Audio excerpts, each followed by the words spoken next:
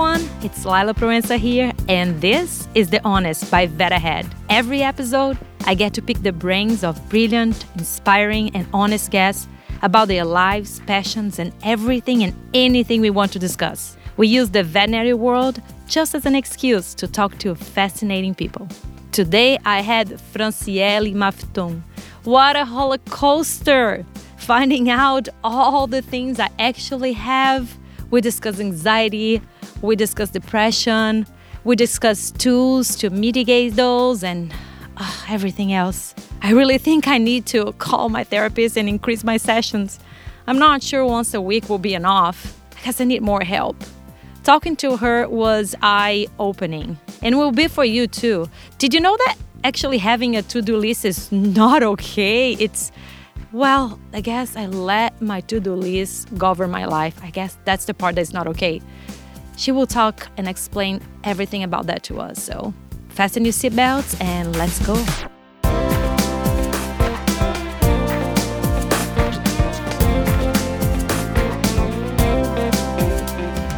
Hello, everybody, and welcome to The Honest by Vet Ahead. I'm your host, Laila Proença, and today I have a special treat for you. I have here with me Franciele Maftum. She is a neuroscientist. We are going all Big Bang Theory today. She is a super accomplished professional. She is right now recording from Brazil. This is an international podcast. I am in such a glamorous place. I'm inside of my closet, surrounded by blankets to muffle the sound. So I hope that works for you guys. Franciele is a psychologist, and she has a master's degree in neuroscience. Hello, Franciele. Welcome to the podcast. Hello. Thank you. I'm glad to be here. I'm so glad you're here. So, Franciele, where did you do your master's degree? In Reading University in England. Oh, nice. Yeah, she just came back to Brazil, right? Yeah, I've just finished it, so it's not published yet, but it will be soon, hopefully. And, Franciele, for our listeners, what is your area of interest in your master's degree? What was your dissertation or thesis about? Well, my master was cognitive neuroscience, which we call cogneuro, which is a area of psychology that studies how the brain and actually how our body works when cognition is required. So this is the major idea of this master. But my research was about affection and emotions. So there's a part of neuroscience and cognition that is called affective neuroscience. So this is actually what I've studied there. And then my thesis is about how emotions impact in stress, or vice versa, how stress impacts on emotions. So. Which is, I think, will be everything, right? We don't realize how much our emotions play a role and trigger us and basically command our bodies without us even realizing that. Even realize it, yeah. Well, what we know is that almost 92 more, we don't know the number exactly, but 92 more % of our brain acts unconsciously, which means we are not conscious 90% of the time about what our brain is doing. And we used to think that we use more, that we are always conscious, but we actually not. And then emotions, they are in this bunch of 90% of things that we don't realize we're doing. So we could say that 90% of our time we don't know what we're thinking or feeling exactly. So this is why we get triggered so much.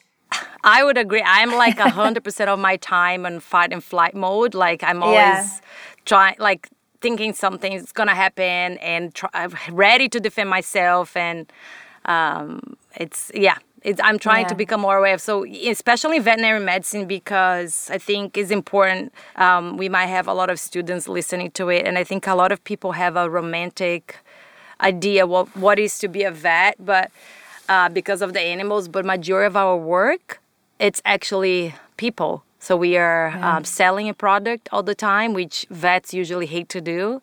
And not necessarily good at selling, but we are selling our service, we are selling our product, which is veterinary medicine, and dealing with the owner's emotions. And people come with so much baggage, right? Because usually they're coming to you because they have a problem, and it's all sorts of people and you go from one appointment where, you might be seeing a puppy, or in our case, like a baby bunny, and the next one you're dealing with the euthanasia, which I do want to talk to you about. Wow, that must be harsh. It is harsh. It's very harsh. And I think a lot of us take it for granted. So, but I kind of jumped already there. I just, I want also at VetaHead, at The Honest by VetaHead podcast, really we use the veterinary world just as an excuse to talk to fascinating people.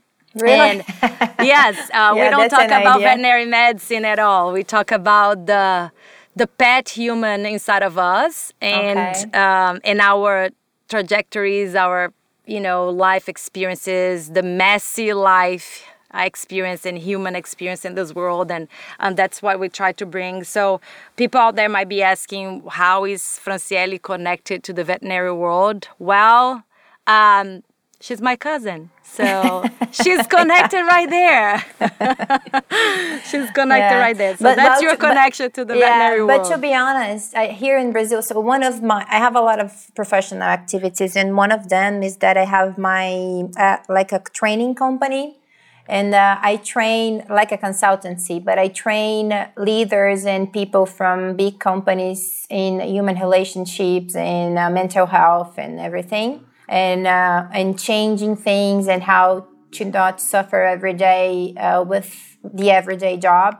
And a lot of my clients are from this area. So I have a lot of clients from the agro business, and a lot of them are veterinarians. So I kind of know, and it's very hard for them sometimes to get into this psychic word, which they call, or the psychology thing, because for them, they always say that they haven't learned anything about that at all. In fact, they kind of learned how not to deal with it. And for some of them, even the reason for them to have chosen to work with animals is because they didn't get along with people as well. And then all of a sudden they have to work with people and be leaders because, of course, a lot of them just grow in the career, become leaders, and then they have to lead people and then not be as technical as they wanted to. So I understand this word because I have a few clients with this profile. More That's than amazing. 100, I would say. I've trained more than 100? Yeah. Wow. Yeah. I would say that you just nailed it because that's really what happens to us. I happen to love learning and studying about leadership. I try to educate myself. I take courses, I read books, and I like the interaction with the owners. I came to realize that I love learning about people's journeys in life. So of course, there are some interactions that are not pleasant. But I'm learning now to take it personally. It's very hard because we take our passion to heart. And, it's hard to say that person is not angry at me. It's angry and frustrated at the situation. But yes, there is research also showing that a lot of veterinarians, they are introverts. And they go, and that's kind of the trait, and they have to be caring people, sensitive people, and then that kind of the whole other side that you just described, being a leader. Once you get out of vet school, you already have an assistant, so you already need to lead that person and tell that person what to do and develop a working relationship with that person's working directly with you. So again, you just nailed it. It's very hard. We're not trained at all to deal with those things, and we become department heads because someone has to, and then we become medical directors, and those things we were not trained to do. A lot of technicians go to become managers in the hospital. Again, they're not trained to do that. It's just a recipe for disaster. Yeah, and even the ones who go toward the path of research to be researchers or academic people, it's also very hard because one thing I learned from academic life is that despite we study people, we are not in the academy, we are not ready to deal with them. Because once you become a researcher, people kind of, they are not people anymore. They are resources or subjects of a study. So I can't imagine how it is for people from your field that you haven't studied about people, you don't study about people, and then when you go to the academy to become a researcher, you have to deal with all those people with this politic environment. It is. Yes. And writing grants and Yes. having to pitch your grants and that's a sales job right there. Yes, and a And lot of pressure to write. I'm not sure. Well, I haven't learned any kind of professional who has learned how to deal with pressure. I don't think because we're not made to deal with pressure, right? So I can imagine it must be harder even. Yeah. One question I start with is like, why did you choose to work with that field? Like, what Which took you field? to Which one? with the field you work right now with you just finished your master's degree, like working as a psychologist and with mental health and like. Yeah, well, I've been working with HR because I've been in the inside of the company. So once I've graduated, I already had the experience of working inside of the companies. So I used to work with training and development. I'm very passionate about development, and one of my purposes in life is I think my purpose in life at all is to help the world to become a better place through people. So people can understand how they are, how they feel, and become better for themselves. Because I think this is our responsibility, just to become the best as we can. So this, based on that, I worked inside companies for a few years, for 10 more years. I don't know exactly how many years. I think it's 10 or 12. And then after a long time working with them, I just realized there were certain things that I was not allowed to do inside the company because I was in there working with them. I had this connection with people inside. So there are things that I couldn't say. And I also felt that what my bosses wanted from me was something that people didn't need. So there was this gap of what people needed, what I could A disconnection realize between the needs and what they wanted me to deliver. And then so I realized I would study just to be able to help from the outside, because then I would have more authenticity, or more, I could use my creativity, and I could use my own truth, if that make any sense, to help people from the outside. And then I just became a consultant. I developed a lot of courses because I am a change management accredited, so I became a facilitator for change management. And once I started working with change management from the outside, I developed my own coaching, my own individual coaching methodology, and I started doing that as well. And I just realized there's more into it. There is more into the methods and the communications and the empathy. There's something that, even if I train people a lot, there's something that they couldn't reach at a certain point because they were already ill. And I started to tell companies that, because I knew they were ill, because I had individual conversations and individual coaching with them. And I started telling my clients, well, you have a sick company. People are ill. Things are not right. So there's something about their mental health that is not right. So just training them is not going to be enough.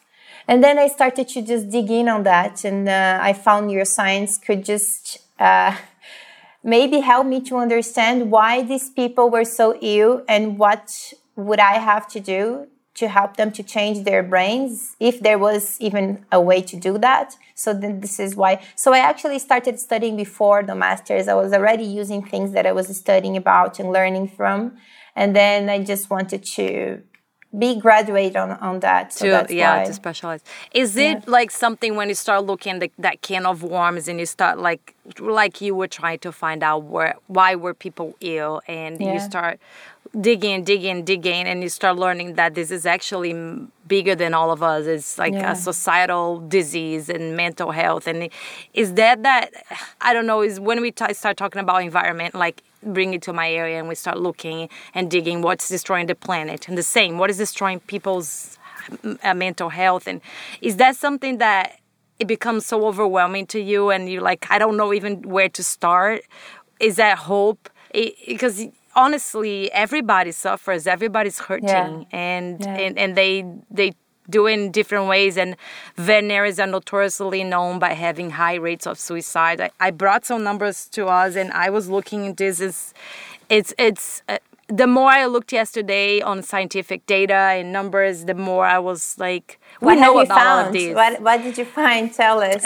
I found, for example, there are different numbers. It depends on how they structure the study, right, and the population they're looking. So you can manipulate numbers and make it different ways. But basically, I looked in the U.S. There were some studies in the U.K., and Canada, and the numbers are not better. But we found, for example, that suicidal rates in the United States, and again, it depends on the year they looked at or the population, but it's 3 times higher than the national average. I also found there's a study that was a very long study from 1979 to 2015. It's a JAVMA study. It's the Journal of American Veterinary Medical Association. And they saw almost 400 deaths caused by suicide in that period. One thing that I found interesting, because the rest of the data I found is conflicting, is the opposite.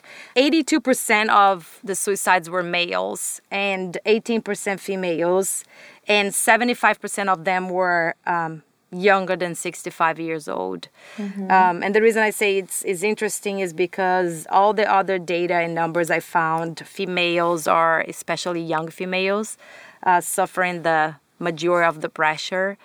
So I thought I was gonna find that female suicide rate, it was higher, but no, it's male. Either way, it doesn't matter. This is like, it's a huge number, and that's not even talking about the attempts, the suicidal attempts. This is just and people then that there's actually something were before able. that, which is actually mental illness, and we have depression, anxiety, and burnout as the 3 top.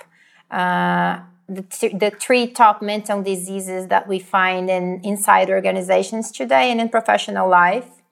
And something very scary, I can say this word because it actually was very scary, happened to me. When I went abroad to do my master's, I just had this expectation that, okay, so I'm going to be inside a university that studies neuroscience and mental health. So I kind of expected I was gonna find an environment of healthy people, and healthy treatments and fair. At least aware people, right? People that are aware of the problem, you would think. And that didn't happen at all. So what I found was even psychology students live with anxiety without knowing this is not normal. So then when I figured that was happening and this was all over the world, I just panicked because I said, oh my gosh, what am I going to do now? Because so see, that's the overwhelming feeling I'm telling you about. It's like this is bigger than all of us. Yes, and then I had like a breakdown, like a crisis, because I bet you did. Yeah, I just said, well, what am I doing here? Because it has no end, right? If I was in a place that we are supposed to produce health, and we were producing diseases and illness and perpetuating that behavior, right? It's a learned behavior. It's incredible. And I want to put a pin here because I do want to go back to that, because I did something in my career that it's mainly unheard of. I quit my residency. We will talk about this, but that's what led me to that. And anyway, I do want to go back to that because it's interesting. But if there is one thing, Franciele, I would like us to do, like on this podcast, to be helpful to people, is we do talk, and those are words that became used. They normalize those words in a sense that I think they don't have the impact they're supposed to have. And I think people sometimes do not understand what it is. And when you say, for example, you said burnout, anxiety, the feeling of being worthless, and I have many more here, depression and suicidal thoughts. I don't think people actually recognize that. They know how to recognize that because so it becomes so normal, right? So a vet's life is under a lot of pressure. You have pressure from your colleagues that don't have compassion fatigue, and you and myself and other people, we do that too. Even though we are suffering from that, instead of being empathetic and compassionate, we perpetuate that same behavior. We do, Like, I'll give you a simple example. Like, after working 10 hours, which is a long day, people. That's not okay. Like it's a long, long day doing what we do in emotional pressure and you're dealing with lives, right? You need to be sharp the whole time. And then after that, you got to leave work and a colleague says, oh, you're leaving early because you didn't work 14 hours. Yeah. And that's like, and then you feel guilty. It's like, oh my God, yes, I'm leaving early and everybody's going to notice that and I need to stay and I need to do more. And it's, again, so how I think is important, what my point I'm trying to make is, how do we recognize? So let's go to the words like anxiety. Like I have some here of studies again, looking, and again, this is they always compare with based on the general population. There is a 2014 study. 9% of the veterinarians had serious psychological disorders. Wow. 31% were depressive. 17% had suicidal thoughts. And we are talking, and this is all above the average for the United States population. And we are talking about people that actually answer a survey. Yeah. So this is not even, I'm assuming this is like an underrepresentation because it takes a lot of courage to even respond in a questionnaire survey.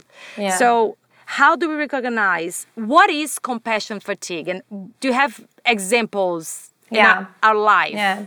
Well, it's. I think what we should do is talk about the signs of mental illness because I can't tell people, well, if you have this, this, and this, then this is your diagnosis. But maybe the signs that you must be aware of that something is not right. And that you should. And I'm sorry to interrupt you. Let's just a big disclaimer here. People, go look a professional. This is not. We are not trying to diagnose anybody. We're not trying to treat anybody. Yeah. You need to look for professional help. If you identify any of these topics we're going to talk about, look for a psychologist, a therapist, a psychiatrist. Yeah. Like look for a professional.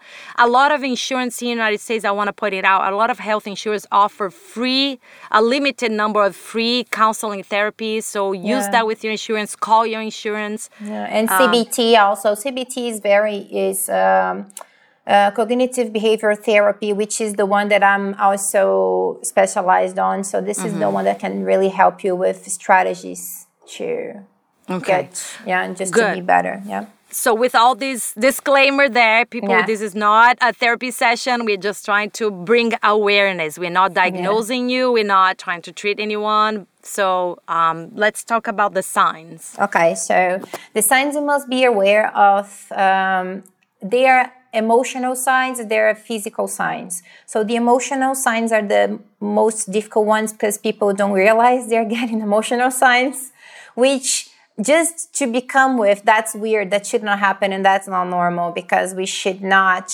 recognize what we're feeling and if it's not something good for us.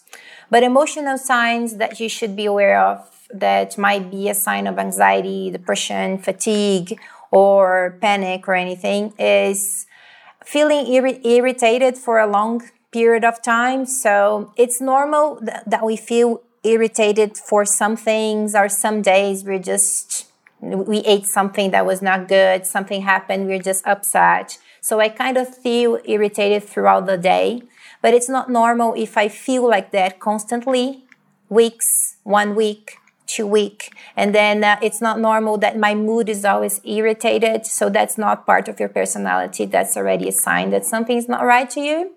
And then you should just go dig into this. There is some kinds of depression that this is the symptom, which people are not aware with, because people usually think that being irritated and depression are opposite things. But some kinds of depressions, one of the signs is irritation. It's very hard for me to say this word. Irritation. Am I saying this right? Irritability. Irritability, yeah. So if you have irritability and if you have also tiredness, so if you feel tired all the time, if you feel tired when you wake up. We do feel tired, exhausted all the time, and we blame that on the long hours. But I do think they contribute, but Yeah, that's It might not normal as be, well. it's not normal to be tired all the time. No, not normal. So being tired, being irritated, being anxious. And so what is the anxiety that is not normal? The anxiety that is not normal and you should be aware of is when you're constantly worried about things. So all the time you're living in the past or in the present and you have like a to-do list in your mind. And instead of being able to just watch TV with your kids or playing a football or doing something, you are doing those things, worrying about your to-do list or your past to-do things that you haven't done. That's a sign that things are not right. I think this is one of the common symptom everyone has. No one talks about it because we kind of think this is normal. No, that's already not normal. Yeah, that's already not normal. I can't relax. Yeah, that's not normal. And I feel guilty. I know, I feel guilty if I'm just doing one thing, for example. If I'm just watching TV, or like, no, I shouldn't be just watching TV. I need to watch TV and do dishes. I need to watch TV and fold clothes. I need to... Yeah. Oh, so and I have a long to-do list that just grows. Also, anger is one of the symptoms because there's a lot of books and theories that say that anger is a primary emotion, in which is anger is something that we all feel in order to adapt in the world. So anger makes us move. We kind of tend to see when we should move, when we should defend ourselves, when we feel anger or when we feel angry. But having this as something constant in your life, again, so anything that happens will make you feel angry, that's also not normal. And because this is a sign that something is not good inside of you. And maybe you're not, usually there's a lot of studies that connect anger. So this constant feeling of being angry with we call it a belief. So with a central belief that I'm not enough and I should be doing more. And this actually what causes mental illness is because almost every one of us, or maybe just I don't know, a large part of the population have this belief that I'm not good enough if I don't have the right car, the right job, the amount of hours of work, or the good, a nice Instagram, or I don't know, this number of kids. So we kind of live in this, we already have this belief which is triggered all the time because of how society is installed. And I think that in the vet, can I call it vet field? Is this right? In the vet field, yeah. Okay. So in the vet field, I think this must be even bigger because if you haven't been thought about what you feel, if you don't know that that's not normal, you are gonna keep looking at the numbers and the data and I don't know, and the diagnosis and things that you should do. So I think you'll be more triggered maybe than people that are not from this field because all the time you're looking at things that you should be doing. It is interesting that you mentioned that because there is what is so-called the moral distress in the profession.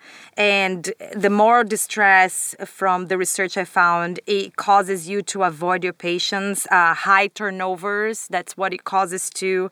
And it's like is the moral conflict, the ethical challenges, the ethical dilemmas, the feeling of hopelessness, of being hopeless or worthless. Those are all, and also the adverse effects of performing euthanasia, which is an impact that people don't take it for granted. And at the same time, you're worried about a client that didn't pay the bill, the cost of the practice. You're worried about the diagnosis. And actually what we do on our daily basis as doctors sometimes is a minimal part of our day. And then all day stress because now you are overwhelmed, you are multitasking, which is not a good thing. Being a good multitasker is not a good thing, I learned. And now you're missing diagnosis, you're making medical mistakes because you are in this whole like wave.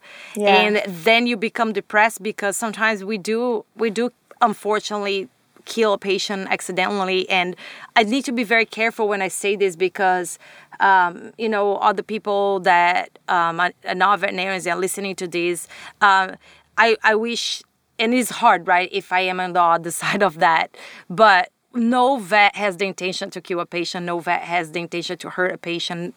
This is completely opposite why we go to. And it was very hurtful. A lot of the things that hurt me is when clients say you're doing this because you want money. You offering, you want to do this diagnosis because you want my money. And it's completely the opposite of that. Actually, student death is one of the biggest stressors in the United States for veterinarians. Some kids here, they graduate with $200,000 in student debt. Like $200,000, starting your career only, and you need to make up that money. Of course, that's the trigger right there. You don't need anything else. Yes, exactly. Depression, actually, among veterinarians, it's 1.5 times higher than the general population. And again, I think all of this combined is so alarming. But I just don't think we recognize all of those. So you're telling feeling angry, irritable, and anger. I'm learning on my own therapy is that anger is just the tip of the iceberg. Anger is that's usually the consequence. Yes. Yeah. So there are deeper feelings that are attached to anger. Yeah. And then when you start digging, it usually is because you hurt somehow. And I think, so anger, being tired, feeling tired, even feeling hungry all the time, that's one of the signs that something is not right in your organism and that you need to, and sometimes it's because you're overwhelming with so much preoccupation that you feel that you need more food in order to feel good about it. Not being able to keep with your agenda, that's like a physical symptom. Oh, really? So you know that feeling that I can never keep on with my agenda. Yeah. That's not normal, because if you can't keep on with your agenda, that's because you're not doing your agenda in a healthy way, which means you are not emotionally stable when you think about things you could do versus things you can do. Oh my God, I'm so sick. I'm finding out that I'm so sick. Oh no, okay. Yeah, because the problem is never the agenda, is who runs the agenda, right? So that's one of the symptoms. Everyone is late with the agenda, right? That's not normal as well. That's a symptom that could be covering for anxiety or for burnout. Burnout is the difference between the anxiety, the symptoms. I'm not saying the diagnosis, but the symptoms is anxiety is something that you kind of live in with every day. So you're preoccupied every day, every hour, and sometimes you're very tired and sometimes you're very excited, because that's how an anxious mind works and operates, because it's not regulated.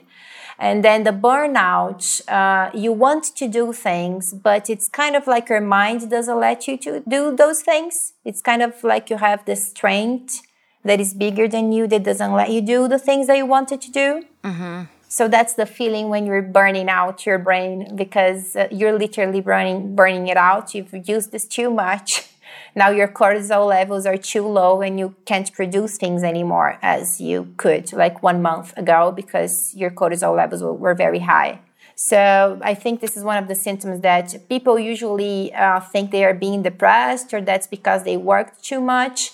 It's true. This is because you've done too much work, or thought too much, or tried to do a lot of things that your body couldn't keep up with you. But this feeling that I wanted to do more and I can't because my body or my mind won't let me, that's also not normal. That's and then that leads tired. You to not even have a good night of rest, because your brain doesn't stop working. And then we are now using medication to go to sleep. And another huge problem among vets is that we have access to medication. Which is very similar to doctors. Yeah. Because that's kind of the same. If you look at the mental illness in doctors, is absurd because of the same thing. Yeah, they deal the abuse of opioids and all.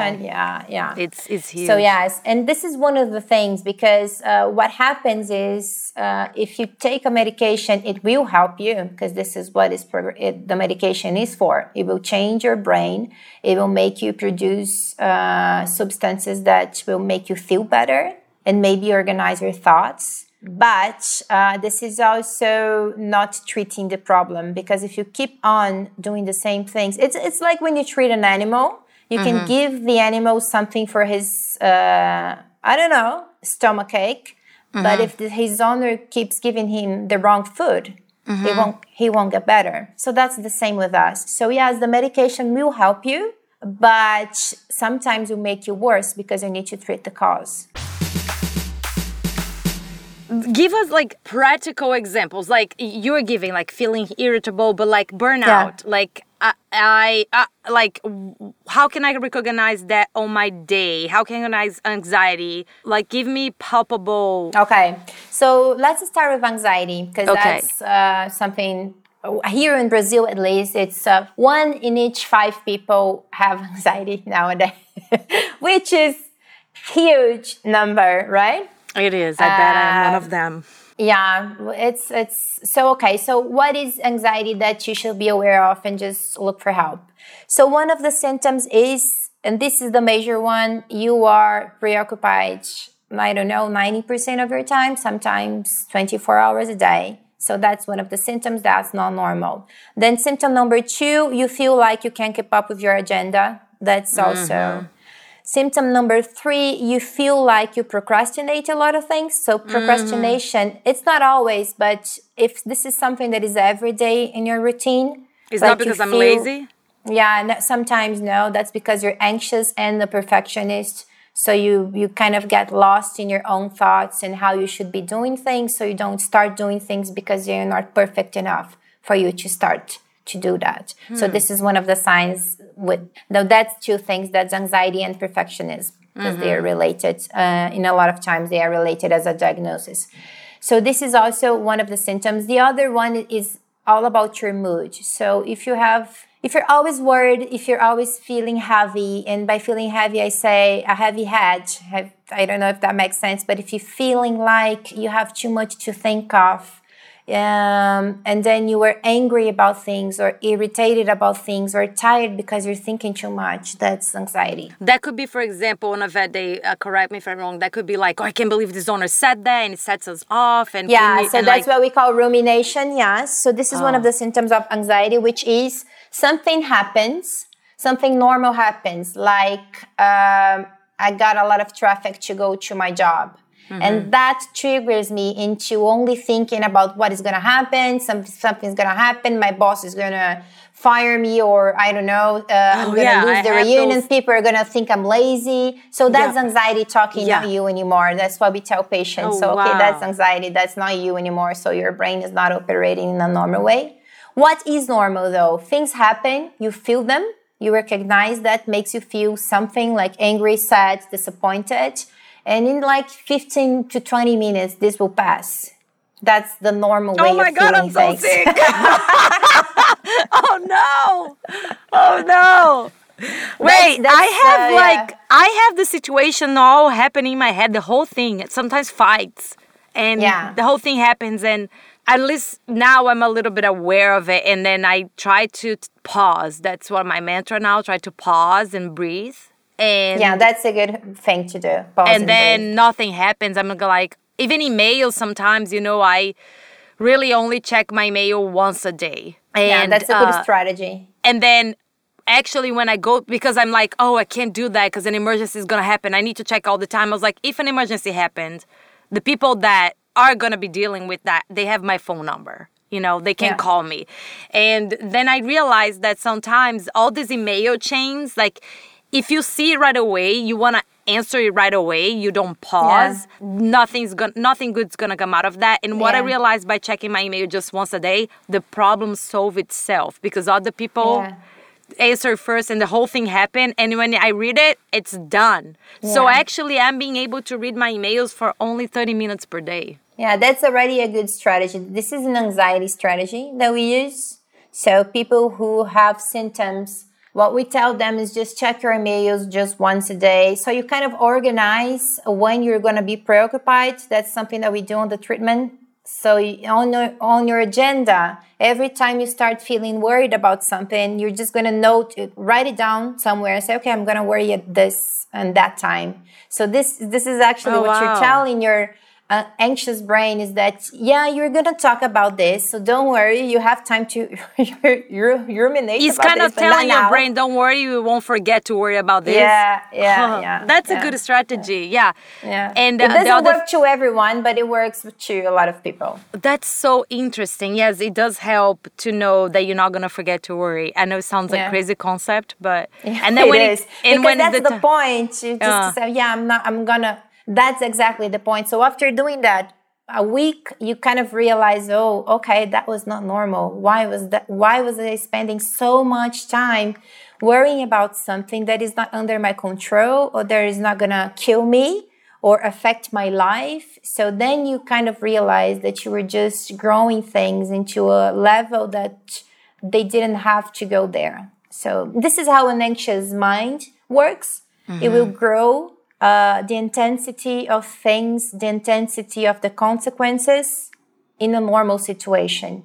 And yes, So, I'm coming to realize that too. And one thing that helped me a lot, which was not the intention why I read the book, but all these strategies, now I'm understanding that they are even a technique for anxiety to help with anxiety. But I read the book, The 4-Hour Work Week, which I highly recommend. Tell you, this is from that book, Yeah. And so the other thing is they talk about, which helped with my anxiety, it was delegation, elimination. So I learned it's very hard to learn to delegate because especially if you are anxious and perfectionist, which I learned being perfectionist is a bad thing, not a good thing. Or if you don't feel enough, then you don't delegate. You don't delegate, and there are asking for help is never bad, and there are the people that are better doing that. So delegating what it doesn't need to be me, I delegate. And that doesn't mean being lazy, right? Because I thought, what do I mean? I'm going to give people my work to do. No, because not everything is me. I don't need to do everything. So delegating, eliminating things that nobody should be doing. For I will give you an example. I no longer have a voicemail at work. So clients cannot leave a voicemail because that we had to check that multiple times a day, and it brought anxiety. And we can answer the sometimes the client will leave a message there. There was kind of an emergency, even though the message said, don't, if it is an emergency, call the hospital. They will leave the message there. And when we got to it at the end of the day, it would be just a stress. We're creating problems and setting ourselves for failure. So we eliminated that. So now clients can contact us via the message system we have in our computers, or they can call the hospital or can email us. And the email, it's another thing too.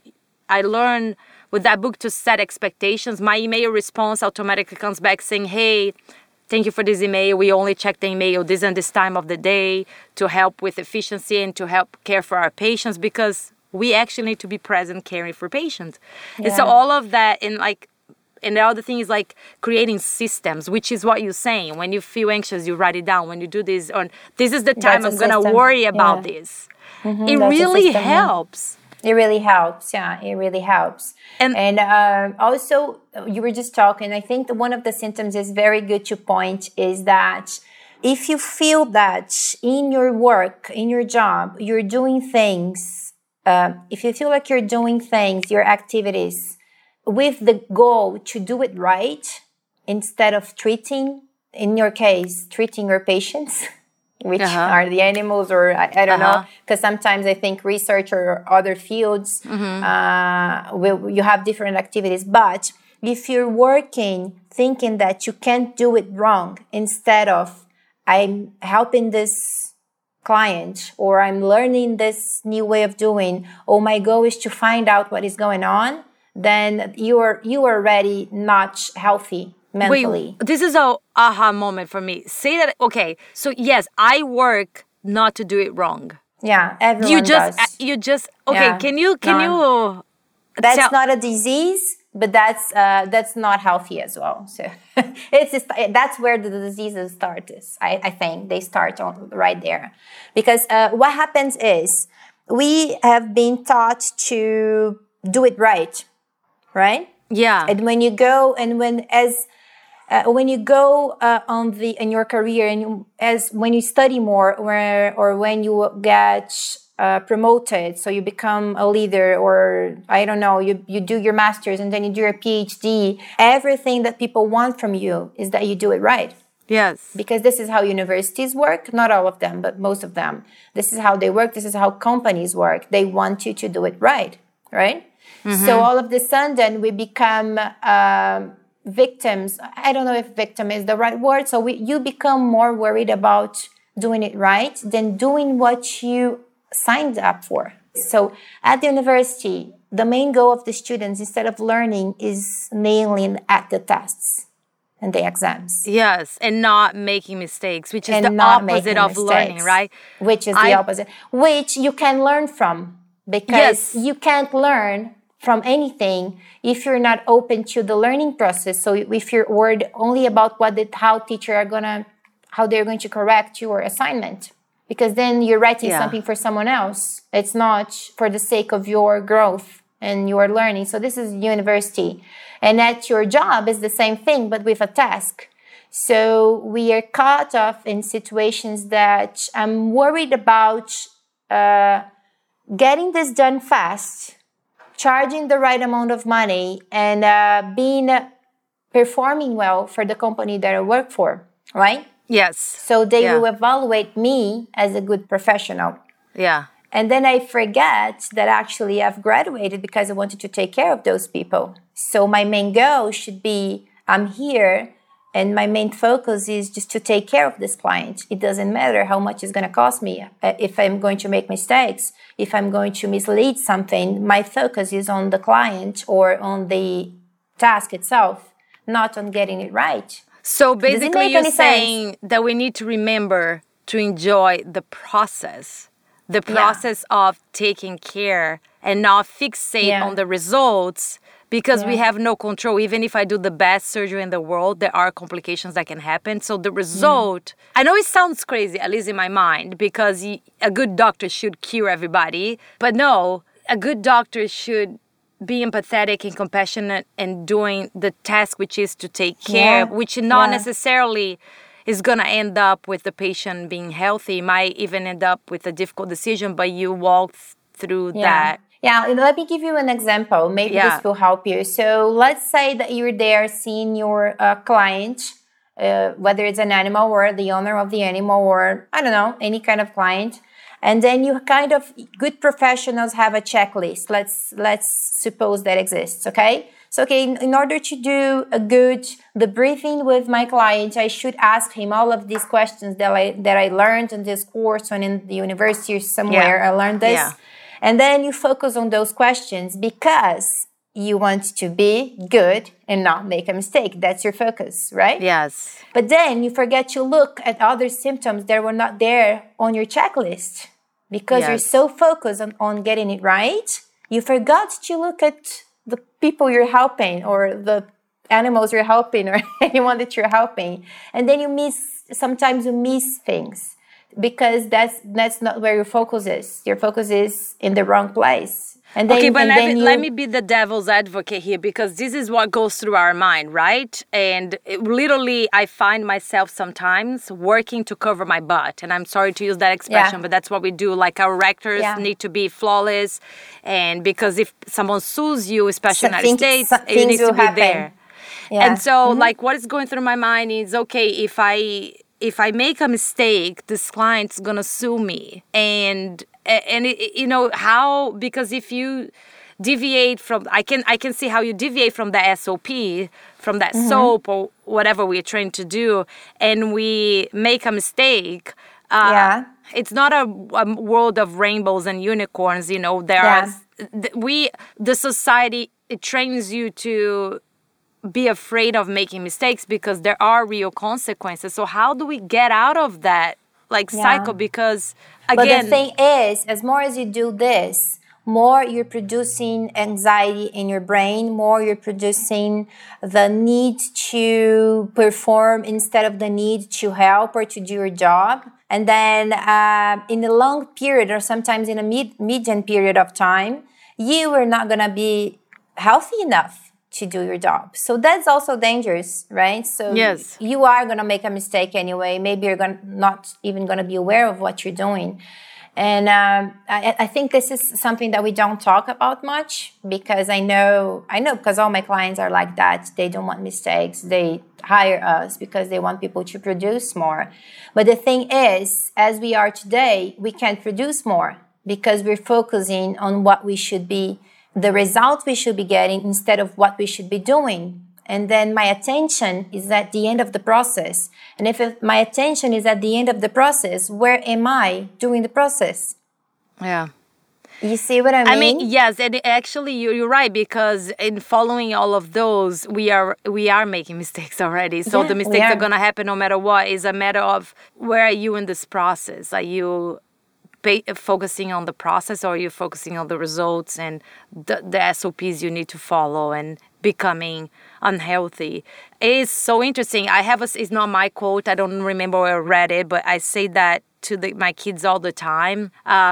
I have 2 kids, and I really try to not have them fear mistakes. Although it's very hard as a parent, I ended up doing the opposite a lot of times. Yeah. I'm trying to not do it, but it's very difficult.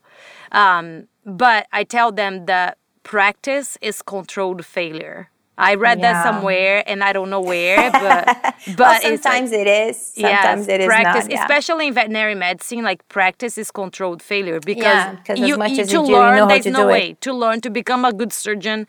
It means that you made a lot of mistakes. There's no other way around, because it's something you need to do with your hands a lot of times, right? Mm-hmm. Or being attentive to, if you don't do surgery, if you just I shouldn't say that, because nobody's just. If you are internist, or if you are a general practitioner, your skill is paying attention, is being aware of all the details, it's all of that. And so, wow, it is mind-blowing, because it's very hard to get out of that. So what would you say if we get ourselves, how do we recognize that? How can we get ourselves out of that cycle? Well, you have to create awareness. I don't see how you're going to get out of this without creating awareness of what you're thinking. And I think feeling is too much to ask right now, but at least what you're thinking. Mm-hmm. So if you, every time what I do is just choose some of the activities that you do on a daily basis, like 2 activities. Start with 2. What are the most important activities that you do during the day? So choose 2 of them. And during those 2 of them, just be conscious of what is your goal in there. Are you thinking about the results, or are you thinking about what you're doing right now? Okay. I think that's a good place to start. Yeah, that's a good place to start. Well, what happens is that people get frustrated and scared because they just realize they're not living in the moment. They're living in the future, and they're living trying not to be punished all the time by someone. Yeah. Or by the society, or by our bosses, or by someone. Your parents. And that's my case. And your parents. Yeah, that's a good thing. Because when you realize that you are almost all of your time during the day trying to avoid being punished, then you can start changing that. Because if you realize you are like that, you by sure already have difficulties and mental issues that you could feel better, but you don't even know that you could feel better, because maybe you just remember being like that. So you just remember being agitated all the time. You just remember being worried and controlled. So I'm a controlling person. There's no such a thing as a controlling person. There is people with difficulties to let go, and that's not good. So if you feel like you're controlling too much, you're agitated all the time, you're worried all the time, and you are always not trying to make a mistake so people won't tell things about you, or do something to you, that's not good for you or anyone around you. You have to change. That's a pattern. We have created this pattern. You have to change that pattern if you want to be healthy, if you want to be emotionally healthy, if you want to be happy, because the science of happiness also studies emotions and all those kinds of feelings. And if you want to create a generation that will be healthy as well. Got it. Which is not the scene we have today. So we don't have the scene today. We have people with anxiety. We have people with obesity. So we have workaholic people. That's not healthy. That's the scenario we have today, right? Mm-hmm. That's a consequence of these kind of feelings and thoughts that I have to produce every time. Otherwise, something is going to happen to me. So tell me here, what would be considered, I don't know if there is any research looking into that, but you are the right person to ask if there is. What is considered a good, healthy number of hours you should work per day? And I'm saying I'm not just saying work at your workplace, because a lot of people do work at home. Mm-hmm. And so what would be considered, like, how many hours a day? I know it varies, but like just a generalization. I don't think I could say that there's an amount, the right amount of hours to work. What I can say is that I've just read in a study yesterday saying that people that work 6 hours a day, they have more quality of life and mental quality as well. But what I can say is it's not normal to work more. It's not normal if we have 24 hours a day. Mm-hmm. And then you have to sleep like 8 hours a day. Some people just can sleep 7. And then we know that that's the amount of sleep that we need in order for our hormones and everything just to balance our body again and we can be okay. So then it leaves us with how many hours? 16 hours, right? Mm-hmm. Yeah? So if I have, is this the amount? Yeah. So if I have 16 hours a day and I'm working 12 of those 16, that's not normal. Yeah, that's true, because then you have only 4 hours. Yeah. And if that, right, and that's right. Yeah. Yes, wow. And that's not going to bring you any effects. This is something very funny, because I was never this person that worked a lot of hours a day. And even when I worked inside the companies, all my colleagues, so I would just, at 5:30, I would just say, hey, bye, I'm just going home. And then everyone would stay there. And I had a boss that would tell me, people are staying. And I said, well, I'm not paid to stay. I'm paid to produce. So I've done my share. Now I'm going to leave because I have a life outside of here. And then I have all my colleagues asking me, how can you perform? Because I was always a great performer. Always. I never had issues with performing. It was actually the opposite.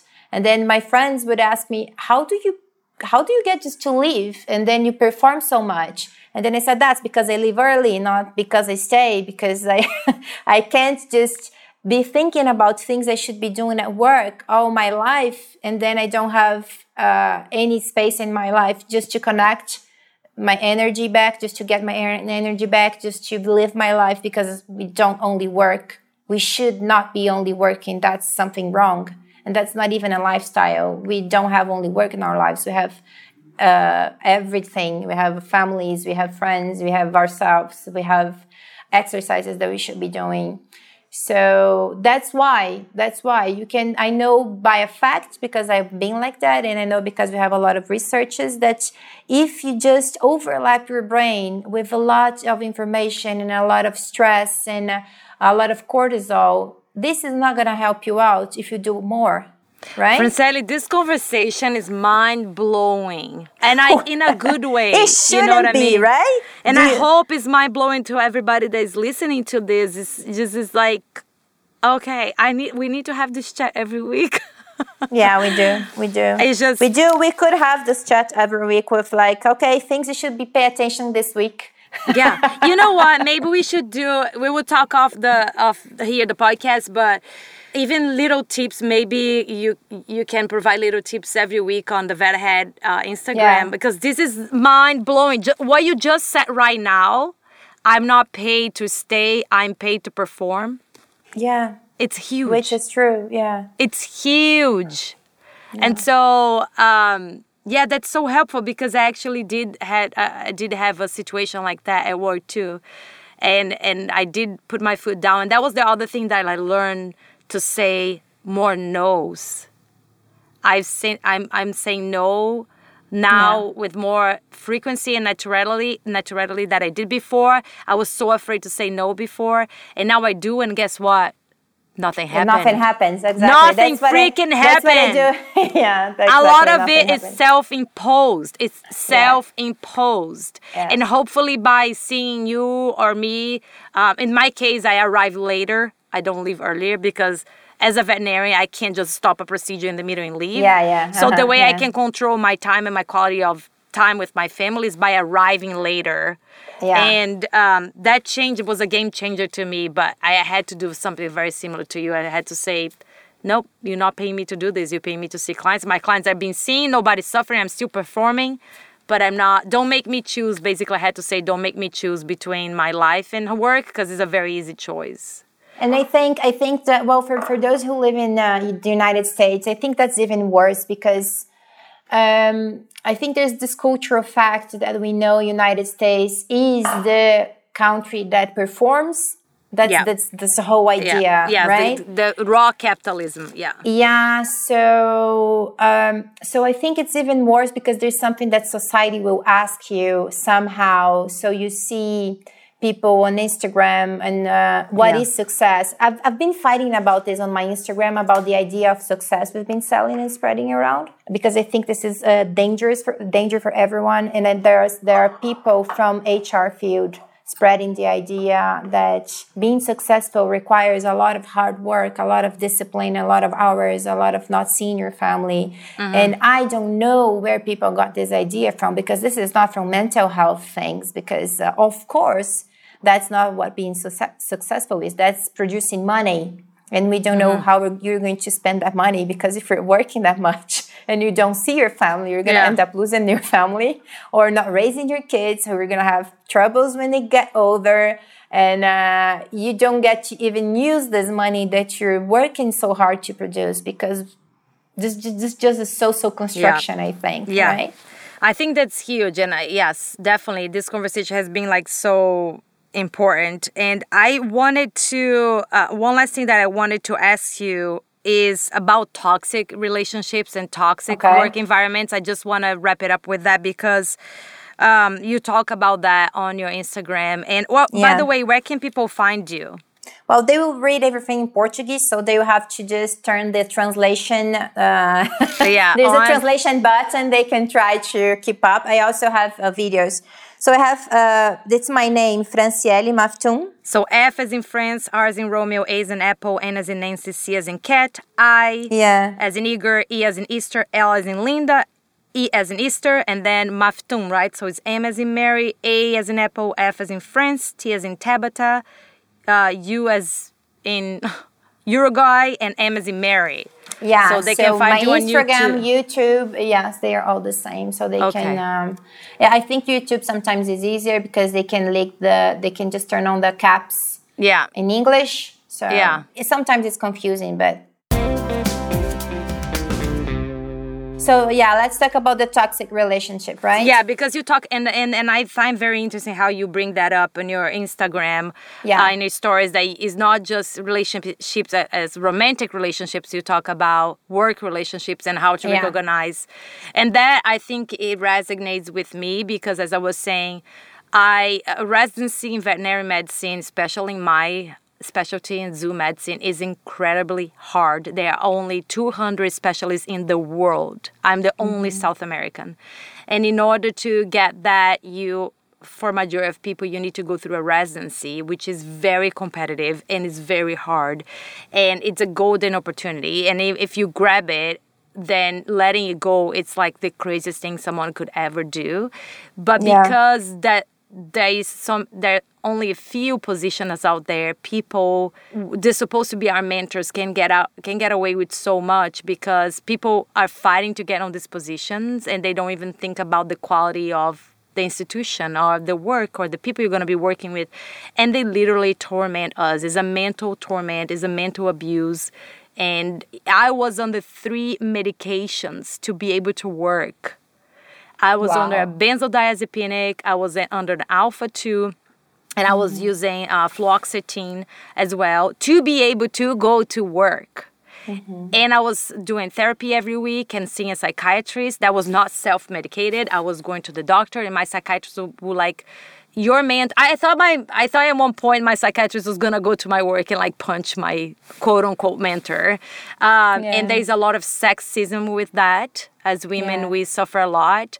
And to recognize that was so hard for me, because I thought it was me. I'm known by being quote unquote difficult, which I have learned that I'm actually a leader and I'm a woman, and people don't like those two combinations in someone. And being bossy, I'm not bossy, I'm just a leader.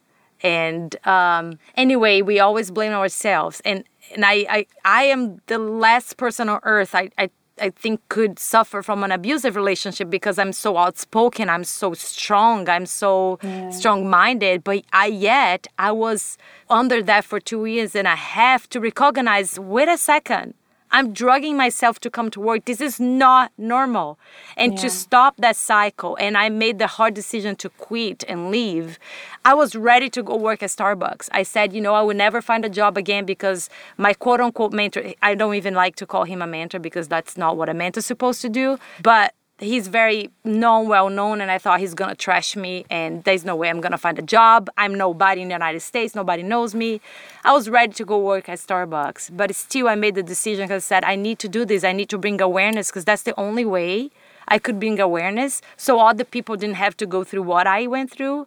Sadly enough, the same cycle repeated itself, and I'm not the only one that left. But again, how do you recognize? Because I don't want people to get to the point I did. Like I was literally drugging myself to be able to cope. Yeah. Well, unfortunately, a lot of people are there already. So, and if you are there, just jump out because that's not normal. Yeah. So remember, I just told you that we have this belief that we're not enough. Mm-hmm.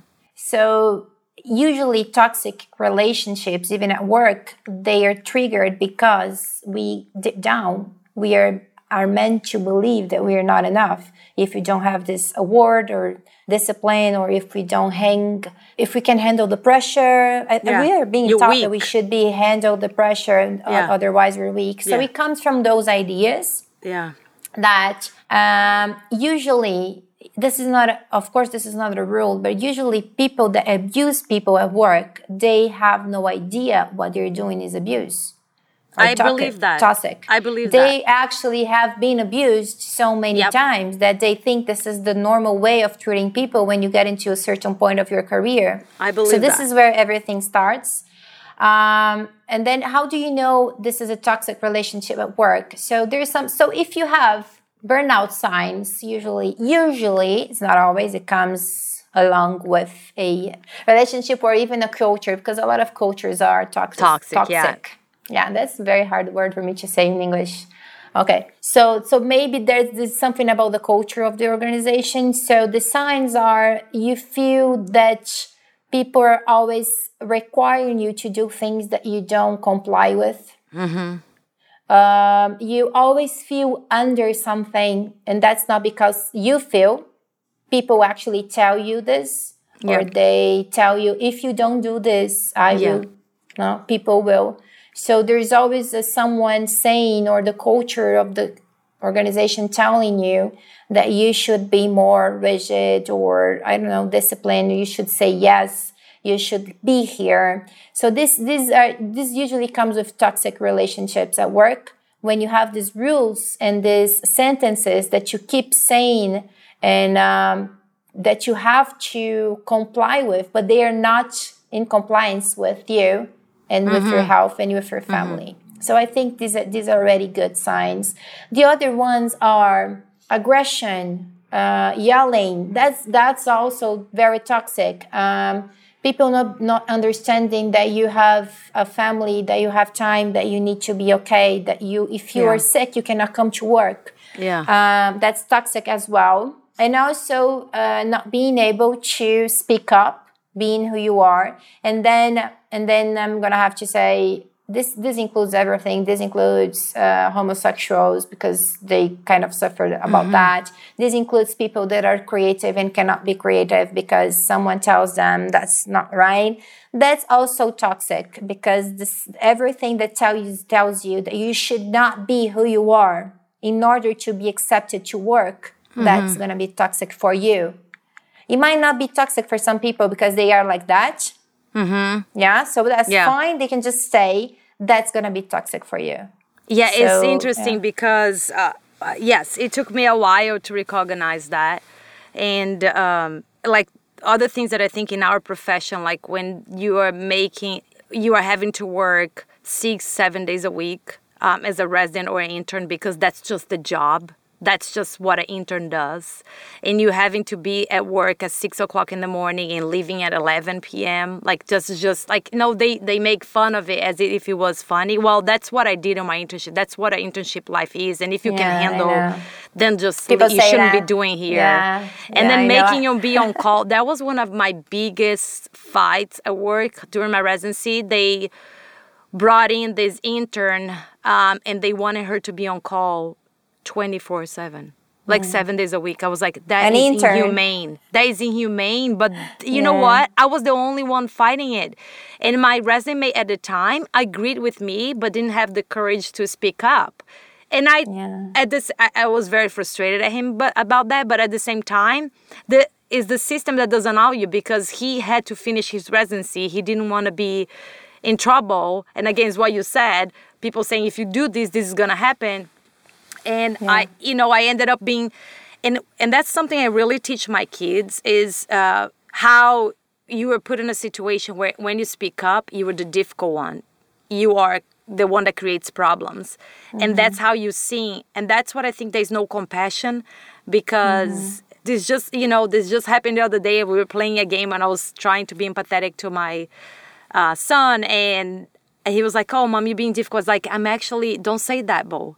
Because that's what happens, when someone tries to speak up. If you say that to them, you're just blocking that person. That it took so much courage for that person to speak up. And then I bring that to like feminism, like sexism. When we as women, we say something about sexism, which I am that's my goal in life right now, is to empower women and combat that and have equality, true equality. But every time I bring it up and identify sexism, I'm the difficult person. So that's at home, okay? That's at work. That's with my friendships. And we need to recognize the people that are speaking up. They should be praised, not the opposite. They should be valued for what they're doing, not putting down. Because if it takes so much to speak up and then you put them down, they're not going to speak up again. Because the person that has to speak up is the short end of the stick, right? Is the weakest point. Otherwise, if you were in power, you didn't have to speak up. You're already there. You hold the power. Yeah, so, I think I'm gonna be against something there, because I think this idea that if we have to speak up, we're at the weak point. I think this is a belief we've been raised on, and that's not true. And maybe this is one of the things that people have so much difficulty on getting off or away from toxic relationship or cultures, because if I think that I'm weak, people are not going to believe in me, and then I have to fight for this. I will fight for this instead of live for this, which are different things, right? Well, I'm sorry. When I meant weak, not that I consider myself weak, but if a person is being discriminated, isn't the weak, like, it's different. Yeah. I'm saying they're usually in a weak position. They're not weak. They're actually very strong. That's the opposite of what I'm trying to say. Like, they're very strong because they are going against the machine. But they're in a weak, like, they are the employee, not the employer. Or they are the intern, not the mentor. Yeah, or, you so know what I mean? Or they accept what they say. Yeah, that's what I'm meaning. That's what I mean. Like, they're opposite. They're strong. They're not going to accept what they say. So what I always tell people is that there's lots and lots of ways of saying things. One of these days I recorded a video about anger, saying that one of the things about anger is that this is the first resource we find in ourselves to defend ourselves. So when I am in a toxic relationship, or even at feminism, where I have to fight for my rights, so the first impulse I'm gonna have is anger, because that's what's gonna make me move, right? And that's I'm fine. Totally guilty of that. This is the resource we have. Yeah, because that's human. That's what we have inside. But if I understand that I don't have to fight for it, because this is a right I already have to be respected and heard, and I do have sometimes, not always, sometimes the decision just to walk away, then I can just say it, point it, without being angry about it, and then I have a chance that people might hurt me better. Because the problem with anger is that it's natural, it makes us move, but when we do it, we're emotional, we're not there to talk and to listen anymore. We kind of lose it. because we are, even if it's a defended, even if we're defending ourselves. And then people tend to react back with anger as well, or irony, or I don't know. So then the whole toxic relationship based on emotion starts, when we should actually be dealing with what is causing this. So my advice is that if you see someone doing that, as you say, being angry about something that he thinks is right, what we could do is just ask this person, why are you angry? Why, where is it coming from? What are you defending from? And then we kind of try to take the perspective of the other person, because sometimes we might not be seeing it from our side of the story. And maybe I've been raised like that, so I've been punishing you, and I don't know I've been punishing you, and then you kind of react back. So this is something we could train, because people can be trained on. Every time I see someone angry, I ask questions without replying. I ask, why are you angry? Have I done something? What is that I say that makes you so in a situation that you feel that you have to defend yourself, right? That's empathy being applied there. Yeah. It's very difficult. It's very hard. It's reachable, and then on the other hand, what we could do is, when we feel like we need to defend ourselves, we should just do the same inside. Okay, I don't need to defend myself, because I am capable of this respect, which I have to give to myself.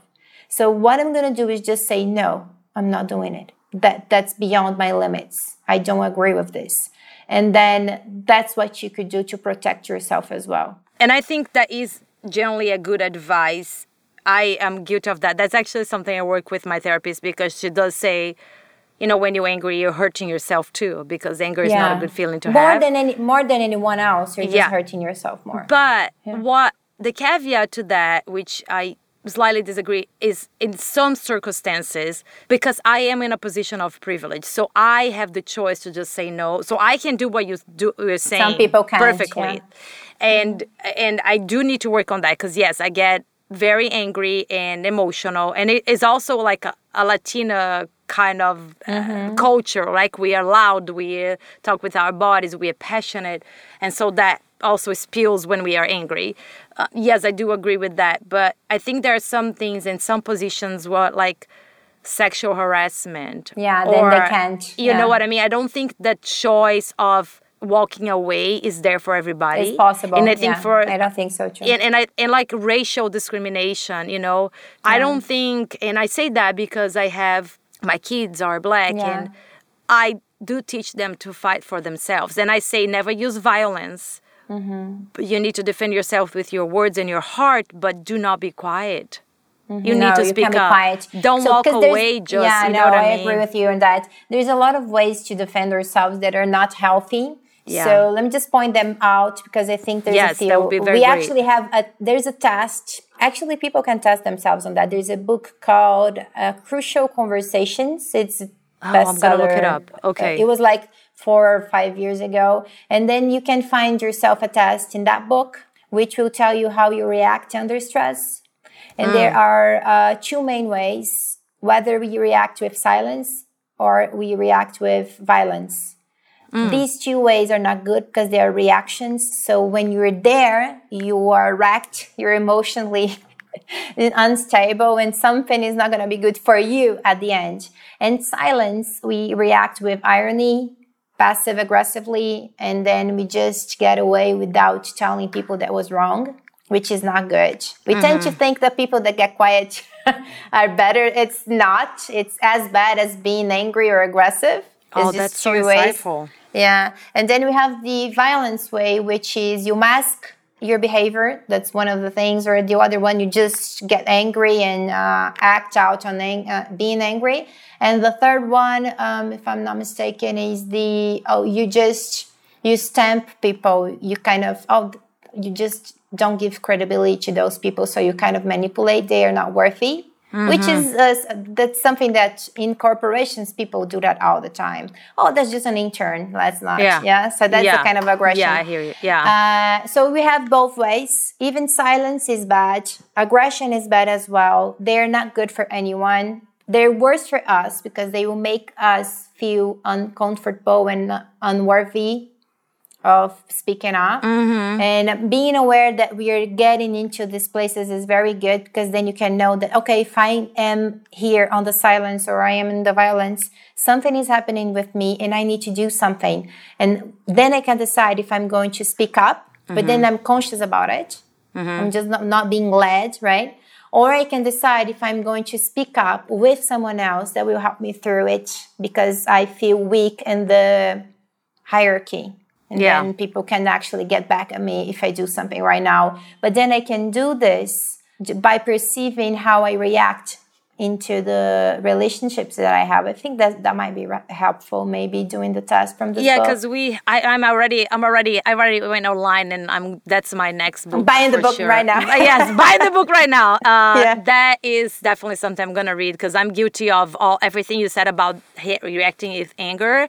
We all are, though. We all are. Yeah. We just do it in different ways. So some people go to violence more. Some people go to silence more. Yeah, but I do think that, that I've lost colleagues, I've lost contact with family members, I've lost, and all of that by pointing out like sexism. I think we're in a day and age where we can't let that go anymore, and we will lose people around us that think differently. But I just think it's not an age and time that we can just let it go and just walk away. We need to gracefully, as we can, as you mentioned, so we actually heard and we can actually make a change. We need to point it out. It's not just a joke. It's not just like I just being playful. I was just like, and that goes with everything. Like your boss telling you to work 7 days a week, or whatever it is. Like we can't. This is not just the job. That's not just how men are, women are. And I do believe that we need to point it out. And yes, it's annoying. It's annoying even for me to point it out all the time. But if you don't bring awareness and you don't bring change. At least that's how I believe it is. Yeah. I've recorded a video. I think the last one I did was about, there's also an Instagram post about how do you deal with the irony from other people. And what do you do, right? When people just treat you with anger, and how do you handle it? And one of the things I always tell people is, first you have to realize this is going to cause you something, which is exactly what we're talking about. So if someone do something that is harmful for you, first you have to know that it's not normal, and that you have the right to feel that's not okay. And this is something I also tell my kid every day. We all have the right to feel what we feel. There's no one in the world that could tell us you are not allowed to feel anything, because if I felt it, then that's mine. But I can be wrong sometimes by the other person perspective, what they wanted me to do. So the second thing after I do that to myself is just go back to the person and say, I don't like this. This is wrong. Please don't do that to me anymore. And if I feel weak in the system to do that, then I should just go for help, because that's still not right. This person needs to be, that's not right. I think this is two ways. I give the person the chance to get awareness of what they are doing, because we are not aware. Sometimes we do that to people and we don't even realize. Yes. So for example, in my house, we have this rule. You have to tell me every time that I make you feel bad, because sometimes this is never going to be my intention, but I don't know. Sometimes I might make you feel... Yeah. So we kind of constantly tell each other, you're making me feel bad. And then the other has even my son, he's 5. He's saying, you're not supposed to talk like this with me, mommy, because he knows there's some certain tones of voices that are not good. And it's very funny because he does this with his teachers. So when his teachers tells him something that they're not supposed to, in a different tone, like ironic or aggressive, he tells us, he says, she says this and this is not right, right? And then I said, yes. So then we have the chance to say, I'm sorry, that was not my intention. And I'm going to change it right now, right? Yeah. So I always think that raising awareness and getting back and telling the person or the system this is not right is our responsibility as well, because it gives the chance to the other part to want to change. If they are going to change, that's not on us, but at least they can choose from a feedback. Yeah. right? If they want to change or not. So this is something that we always should do on toxic relationships, or even in normal relationships that sometimes become more that we can bear with. Yeah, we don't have control humans. of other people's feelings, but we have control of how we react to them, right? That's not my phrase. I'm paraphrasing someone. I remember I actually posted that on Instagram as well, that we are 50% responsible of what we do to the others, but 100% responsible of how we react so that's the same. So I just want to tell a story. So I remember when I think I was very young. I was an English teacher here in Brazil, right after I graduated. So I think I was like 21, and I was teaching English for this very big institution here in Brazil. And I was very insecure. It was my first days of classes, and I was teaching this a lot older people. They were a lot older than me. And then my boss, she was the owner of the school. She just came around. She didn't tell me she was coming around. She came around. She told me there's been a complaint about your skills as a teacher, so I'm going to watch this class right now. And that was so inappropriate to me because, of course, I got so nervous. And I felt betrayed, and I felt everything that I could. I gave the class. I went home. I slept. The other day, I went there, sit down on her desk, and I was very young. And I remember telling her that was not good, because I understand you have to, if someone told you I was not good enough as a teacher, you have to do something. But at least you didn't tell me this in advance. I was very nervous. So how are you able to evaluate me just telling me by that time that I was not good enough? And then because you believed in that, you were just sitting right in front of me. I want to be respected. So could you please tell me beforehand, or just talk to me before, to understand what is going on before you just go and take for granted that I'm not right and the other person is. And I remember that was the first time I did that professionally. And then she was so scared, because I don't think anyone did that ever to her. And she said, sure. And I'm sorry, I didn't know you felt like that. I said, of course, how do you think a person would feel if you're doing this? And then she says, well, I actually always do that. So I'm not going to do that to the other teachers anymore, because they might feel the same. And I stayed there for like 5 or 6 years. It was a very nice place to work. You see, it was just something that she did make me feel very bad. And I had to point it out. Of course, I slept before, because otherwise I think it was not going to be a good conversation. Yeah, you paused. And then we talked through it. And so this is the examples I think we should. Can I give one example of your own life and that you told me years and years ago is stuck with me forever. To this date, I think about it, which I think, again, it was a very creative and kind way of doing it without using violence to defend yourself. You came to leave the United States when you were very young. You were what, 13? 12? 14, yeah. 14, yeah. You came to the United States. You were living in Brazil, born and raised there, and you came to spend 6 months in the United States. And you started in a new school as a new kid. You didn't speak English. And I'm sure you were very scared. And you got into the bus to go to school. And it was the school bus, and the other kids were not being nice to you. And when you went to sit, again, brand new, you didn't know anyone, you didn't speak the language, you didn't know the culture. They were probably the popular ones, I'm assuming. And then when you went to sit on an empty seat, someone told you no. And then the person that was sitting the seat was empty, and there was a kid sitting next to it. That kid slid down and sat on that seat that you wanted and said, no, this seat is taken. And I would start screaming and defending myself. And that would be my reaction. That's what I wanted to do. Actually, I wanted to cry. That's what I wanted to do. Yeah. But I actually cried that day, but later on. But instead, what you did, I think it was fantastic. You sat down on that kid's lap and said, okay, I'll sit here. And so you sat down on her lap, and then she obviously gave the seat to you, and that never happened again. And I thought that was so powerful. I don't know if I ever told you that, but I thought it was so powerful, and I still use that as an example to my life. And I was like, it takes a brave person to do that.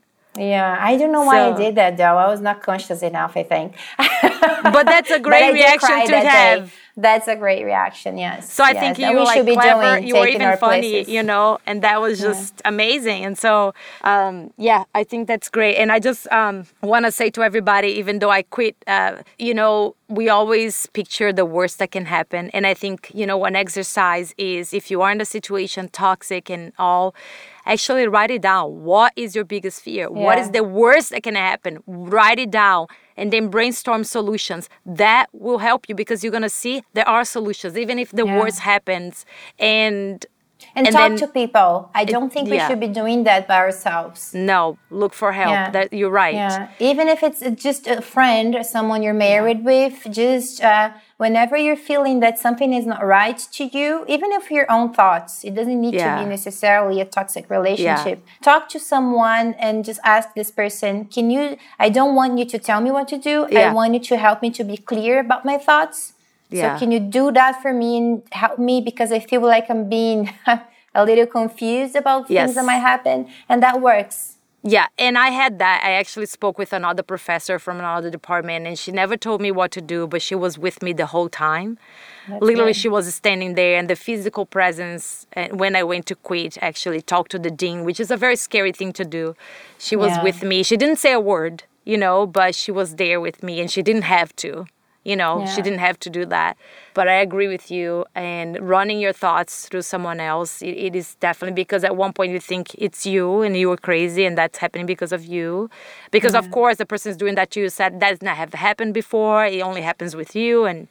But what I want to say is at the end, I know it's not for everybody, and I know there are very sad life stories, and I'm not trying to make this a rainbow, but, you know, at the end, everything works out, and it worked out, and the day I quit, I received a phone call of my current employer offering me a job position.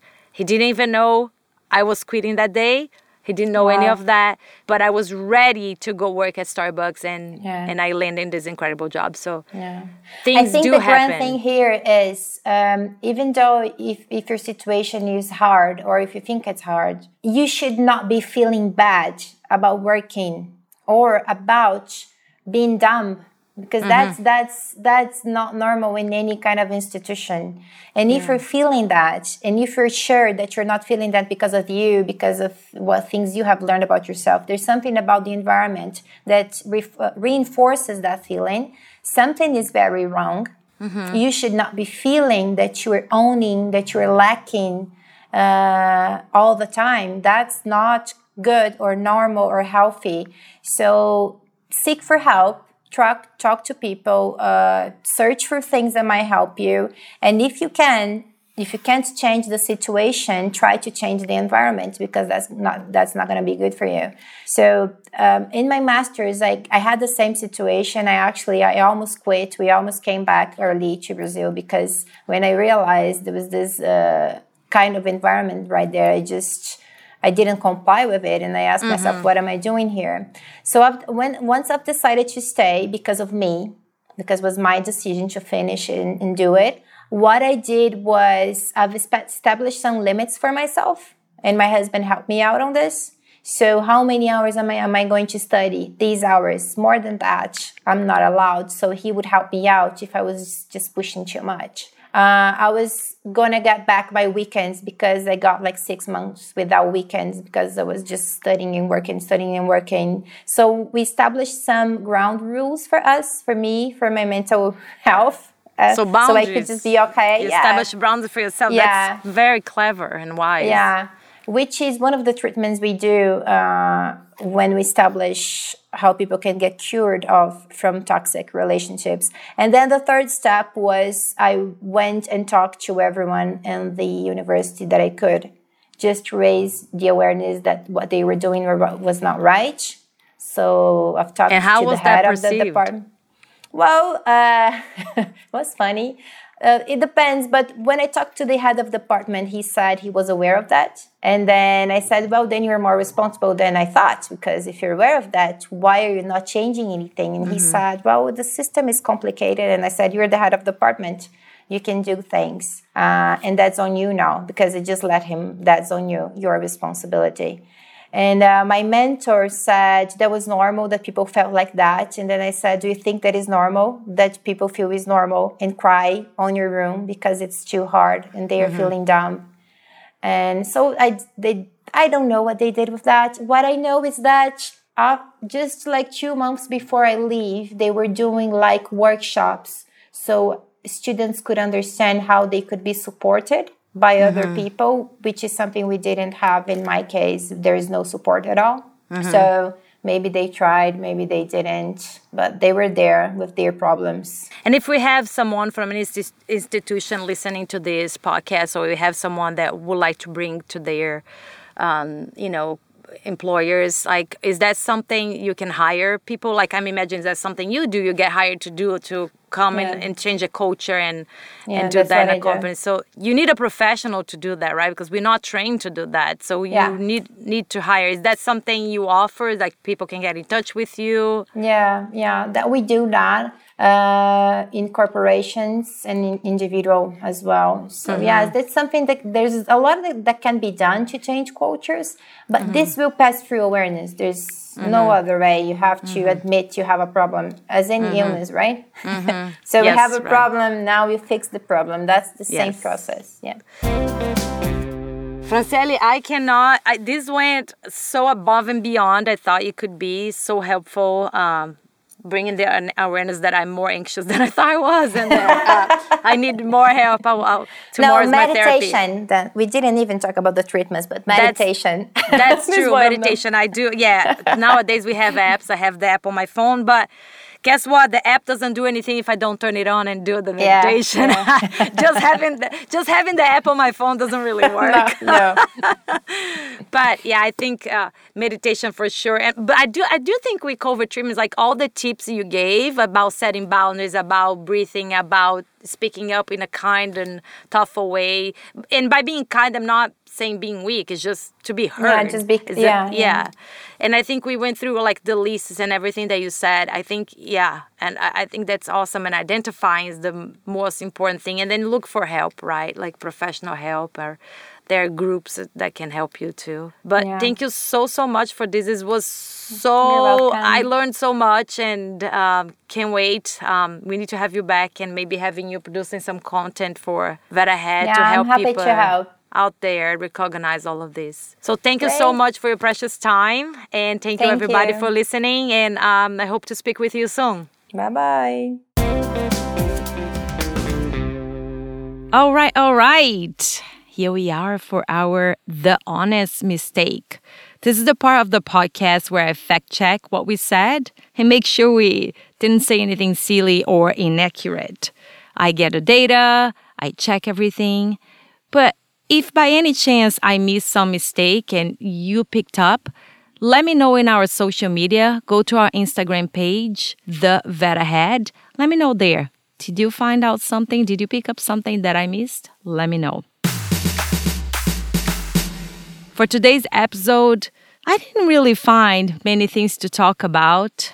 One of the minor things I found was when we were talking about veterinarians being on its majority introverts. That does not seem to be the truth anymore. Maybe it was something that happened in the past, a trend, but over the years, that does not seem to hold truth anymore.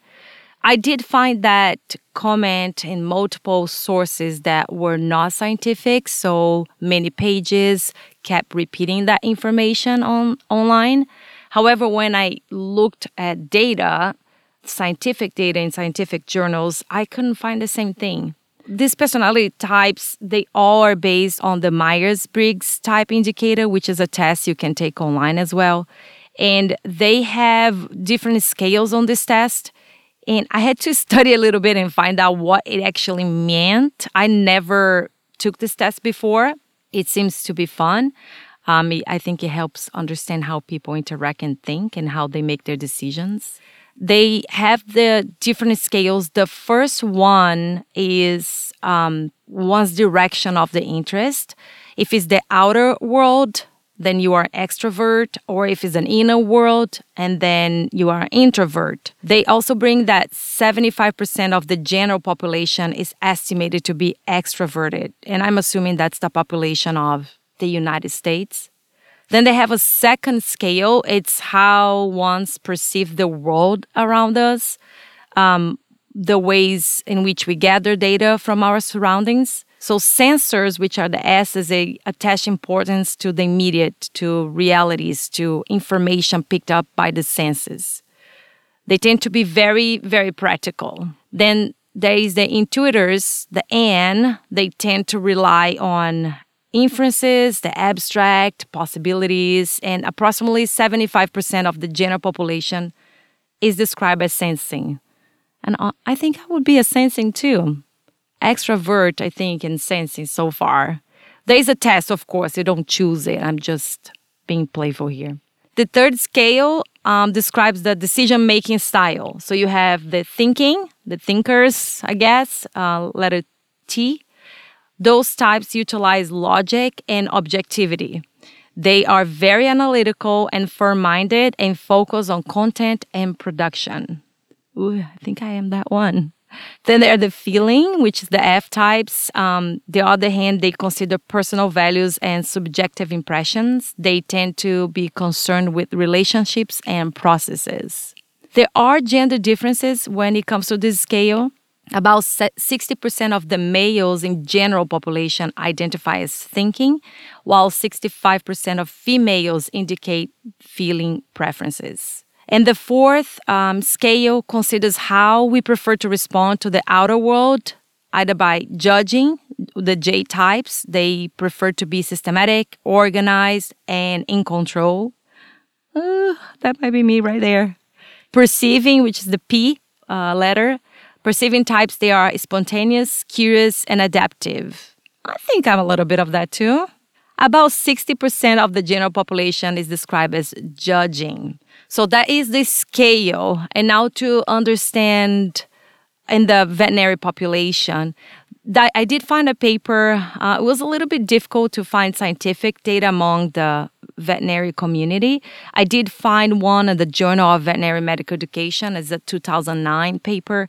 They did look at personality and gender at the Louisiana State University school students.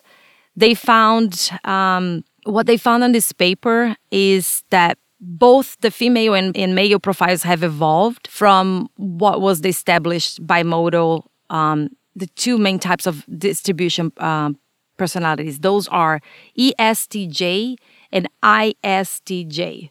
So the ESTJ are the extroverts, sensing, thinking, and judging. Those were about 11.8% of the population of students at LSU. And then there were the ISTJ, which is introversion, sensing, thinking, and judging, which were about 10.3%.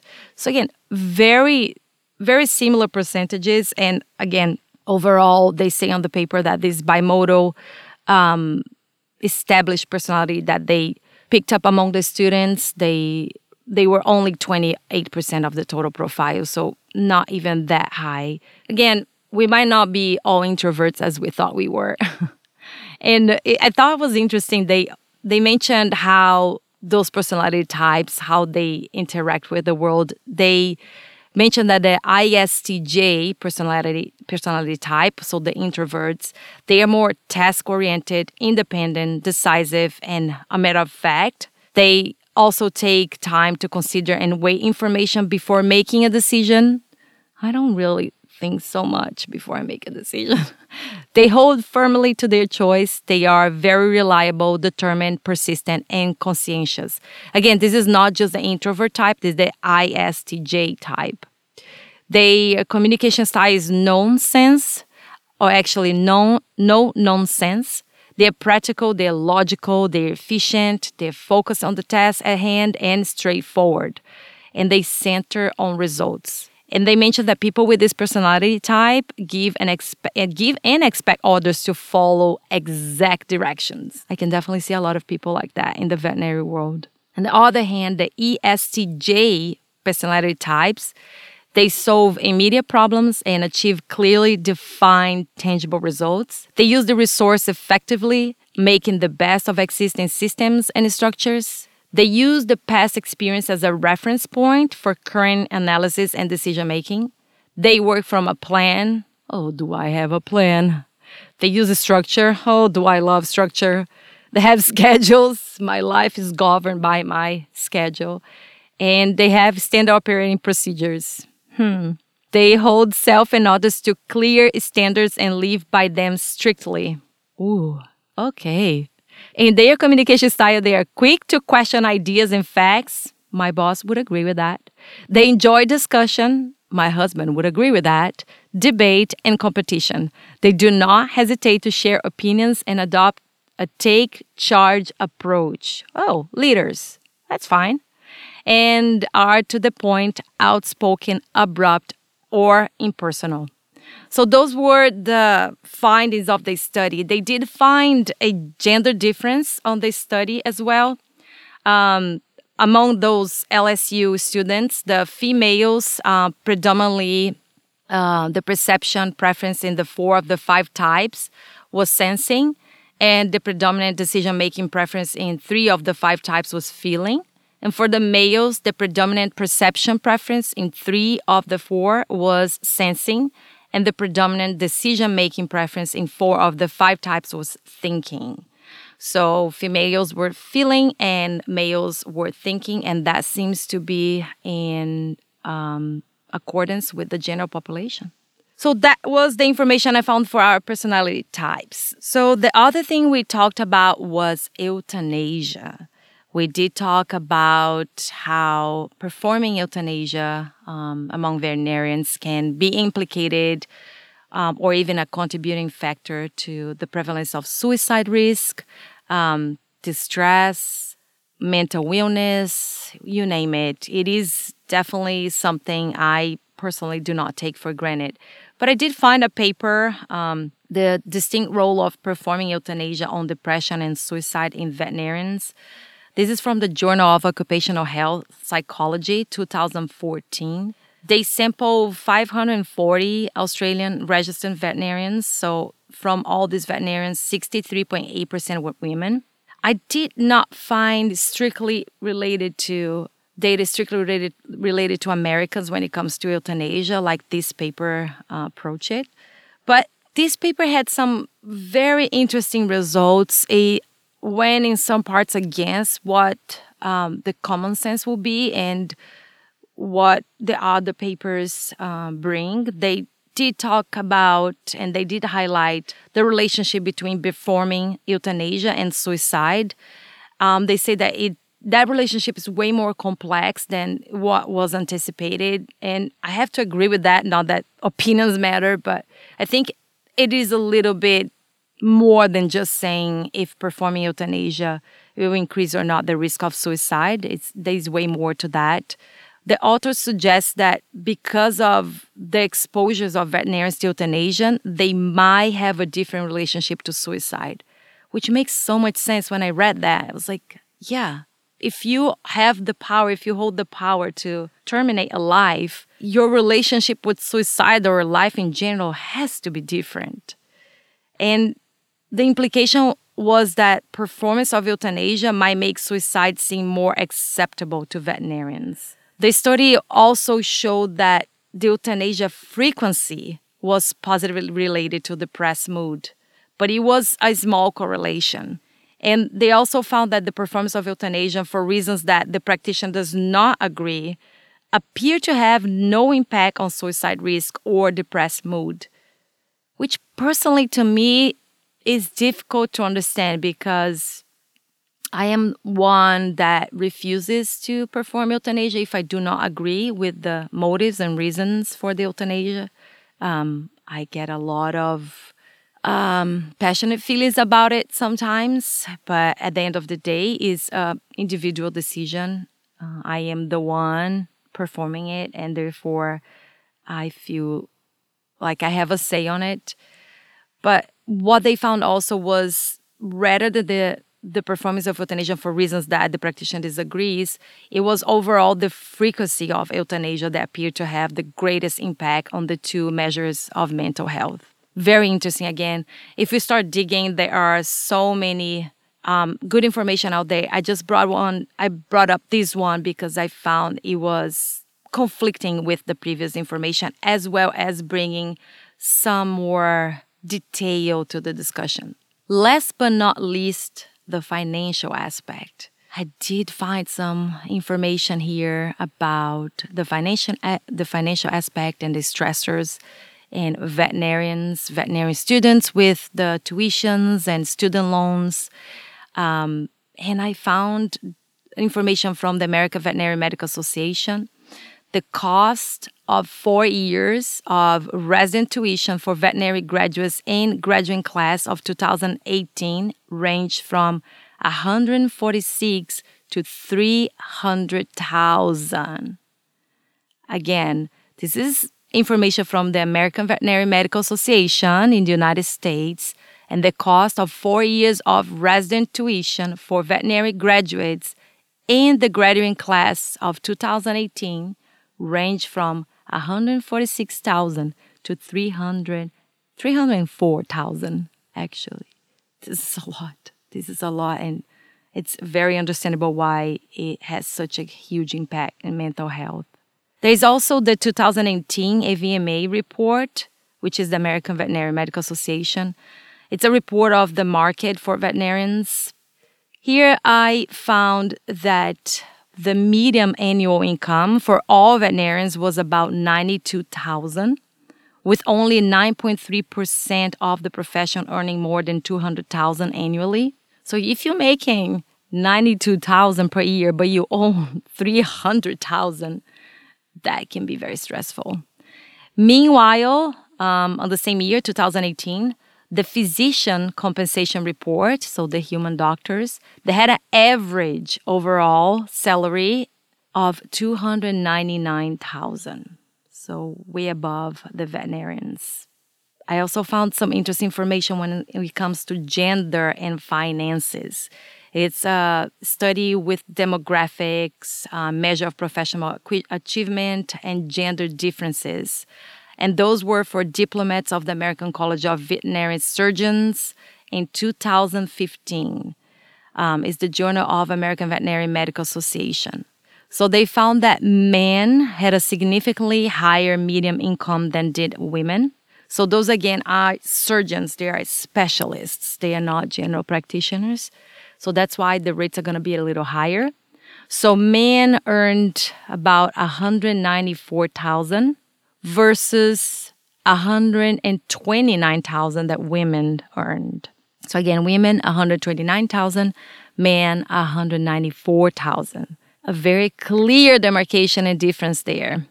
And those were after adjusting for race, age, ethnicity, location of the residency, employment status, diplomate year, species, specialty, number of additional academic degrees earned, practice type, academic title, or private practice, ownership status. So after adjusting for all of that, women still made 18% less than the men.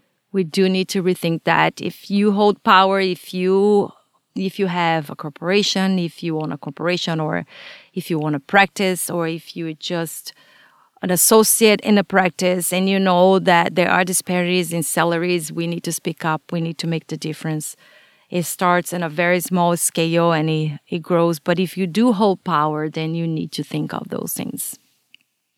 With gender, with race, with ethnicity, and so forth. We need to make the world better for everybody. And just a last fun fact, a recent census of veterinarians in the United States. This is a JAVMA paper 2019. Apparently, among the veterinary population, 39% are now millennials. I fall under the millennial category depending on which classification you look at. I was born in 1981. Sometimes, depending on the classification, I do fall under millennials. So again, 39% were represented by millennials, and women represented 61.7% of the veterinary workforce. And the men, again, 38.2%. Those are just percentage of the workforce, the active veterinarians at that year that they looked at.